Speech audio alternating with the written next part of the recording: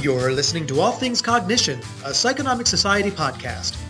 Now, here is your host, Laura Mikus.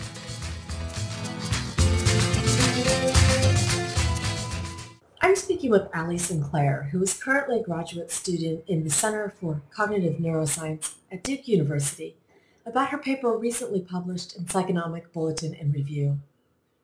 Hi, Allie. Thanks so much for talking with me. Hi, Laura. Thanks for having me. What's the title of the paper? The title of the paper is Closed-Minded Cognition. Right-wing authoritarianism is negatively related to belief updating following prediction error. You wrote this with a couple other people. Who are your co-authors? My co-authors are Matthew Stanley, who's another graduate student finishing up his degree at Duke, and Paul Seelye, who is a new assistant professor in the department. Actually, neither of them are in my lab or my mentors, but it was a side project that grew out of a wonderful conversation that we had where we were kind of just talking about the state of the world and how we can understand it in terms of cognition and social psychology. So it was sort of a conversation that ran wild, and then we ended up running some studies. And this conversation, did it have alcohol involved? It did. It actually started during a class discussion for a cognitive psychology class where we talked about the effect of misinformation in society right now and how we can sort of reconcile these competing understandings of the world. Because as cognitive psychologists, we often parse things up into really neat and tidy theories of learning and computational models. And then when you actually look at what people do in the real world, that completely falls apart. And sometimes we see that people simply don't learn in the way that we predict they should. So we started with that conversation in a classroom setting and then ended up taking it over a few drinks and fleshing it out into a whole bunch of study designs. The term prediction error is in the title. Will you describe what that is? One of my primary interests is in prediction error and how it influences the malleability of memory. So broadly speaking, prediction error is this idea that our brain is constantly trying to detect discrepancies between what we expect and what actually occurs. So we draw on our past experiences to try to predict the future. And then sometimes those predictions are wrong. And when they are wrong, that's a signal that we need to do something to adjust our model of the world so we can make better predictions in the future. Prediction error is a measure of how wrong we were. And in a perfect world, then that measure of how wrong we were should drive the degree to which we update our memories and how much we learn from surprising information. This leads up to your research question. So the research question in this case was, well, we have this theory of how people learn from prediction error, and yet we see that in the real world, there are cases where people are remarkably resistant to change. So how can we understand that? How can we look at the individual differences or sort of the contextual demands that might shape when people are receptive to prediction error and when people reject that and choose not to update their memories or not to update their beliefs? Why did you choose a political angle? We started off with a pilot study where we actually looked at a number of different individual differences measures. We were interested in cognition more broadly. For example, we looked at a construct called intellectual humility, which basically captures your willingness to be wrong. So like, are you receptive to being challenged on what you believe? And then we also looked at some other measures like actively open-minded thinking, which did make it into the paper. It's a cognitive style that's related to openness. But then we also included right-wing authoritarianism because we thought that this ideological factor might actually reflect some underlying cognitive biases that might be captured even in a totally apolitical domain. And right-wing authoritarianism is especially salient right now because we're seeing a highly politicized, polarized climate where there's a lot of misinformation being disseminated, especially when it's about a political topic. And we also see that there seems to be more clashing of discourse when people are trying to share opinions or figure out what is correct and what is not, especially when it's about politics. Why did you choose just right-wing, or did you also look at left-wing authoritarianism?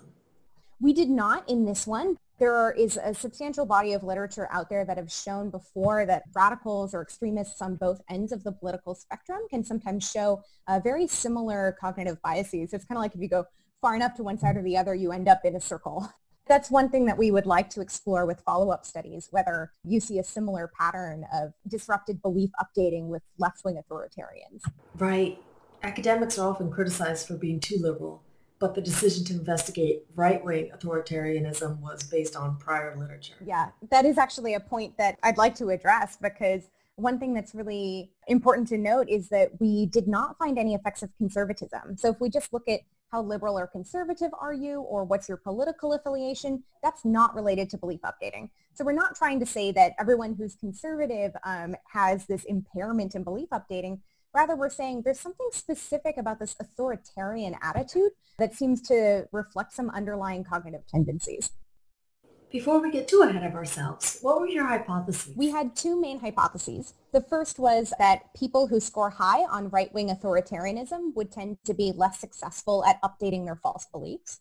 And the second hypothesis was that specifically they might show an altered pattern of response to prediction error. So on a trial-by-trial basis, if feedback is more surprising, instead of that being more effective and leading them to be more likely to update their beliefs, we thought that they might be less likely or equally likely, I suppose, as low levels of prediction error. How did you test this? So to test this, we created a stimulus set of urban myths, which are a bunch of false beliefs that are really commonly held. So a couple of examples of them, like dogs see in black and white, salting a pot of water makes it boil faster. You also included true statements. Yes, we also had about 40% or so of the statements were true statements, and we ended up not really looking into those very much, but they were primarily included as filler items so that people wouldn't realize that just everything in the test was false. What was their task? Before they went into this test, we told them that some of the statements would be false. So we did warn them that some of them were urban myths and some of them were true. So we told them that their job on each trial was to read a statement and judge whether they believed that it was true or false. And then we also had them make a rating about how confident they were in that judgment. That confidence rating is actually really important for analyses later on to foreshadow. But they made that on a scale from 0 to 100, just how strongly they believed that a given statement was true or false. And during that baseline learning task, after they rated their confidence and made their judgment, then we gave them feedback about whether that statement was actually true or false. They did two different memory tests. One was an immediate test, which was at the end of the first session that they did. There was a short delay, about 15 minutes or so, where they did some individual differences measures in between study and test. But at this point, for the immediate test, they were tested only on half of the stimulus set. And at this point, they went back through and did the exact same procedure that they did before. So they report if they believe a statement is true or false. They rate their confidence. The only difference is they don't get any feedback this time. And then after a 1-week delay, we brought them back and we did the same thing again, but with the previously untested half of the stimulus set. We were seeing whether the information that we had given them stuck. Did they alter their beliefs in response to the feedback that we gave them during learning? And what did you find? The critical measure for us was belief updating. So we wanted to look at those questions that they answered incorrectly on day one, so most of those false beliefs, though for each subject, of course, they won't fall for 100% of them.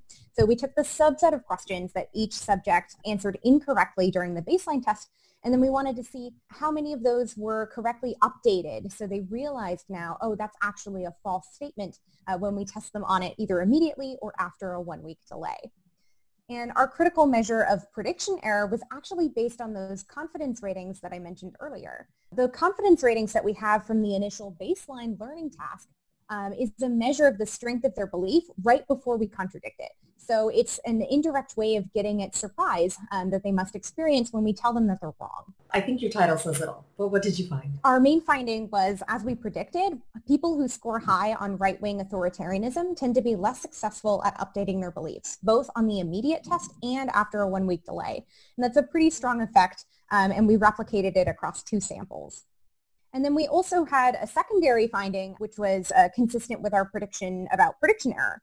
And what we saw there was that, indeed, at the immediate test, people who scored high on right-wing authoritarianism tended to be especially poor at updating their beliefs when prediction error was really strong. So in other words, on the trials that were most surprising, they were less likely to update their beliefs. And that goes directly against what we would predict from learning theories of cognition that say that when prediction error is strong, we should be more likely to learn from that information. That's really interesting. It's not what is found typically, like you said. Yeah, that's the exact opposite effect of what's been shown in like hypercorrection studies in the education literature or in the whole wealth of reinforcement learning inspired studies. Is that why you did experiment 2, to make sure that it replicated? We wanted to do a replication sample, especially because that finding with prediction error is a 3-way interaction. We show an interaction between right-wing authoritarianism, prediction error, and testing session. So basically, that prediction error effect was most evident at the immediate test. At the delayed test, people who scored high on right-wing authoritarianism tended to just have really poor belief updating across the board, regardless of what the level of prediction error was. So we wanted to really see, we've got this really cool finding, but hinging on this three-way interaction, does that replicate? And indeed it did.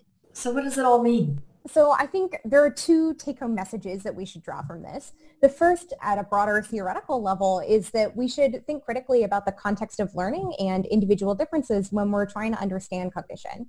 So when we want to take a theory that we have about the way that people learn and the way that people revise their memories, we also need to look at what's happening in the real world and think about what conditions might limit this updating process. What conditions might influence the way that people learn?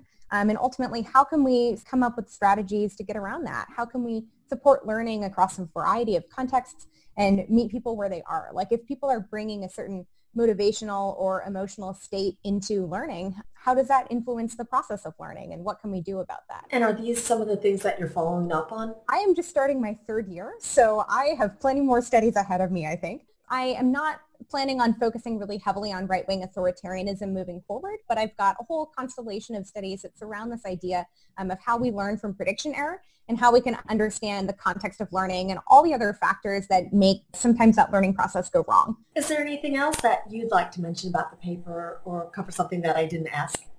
There is one other finding that I forgot to mention before, and it's related to the first part of that title, the part about closed-minded cognition.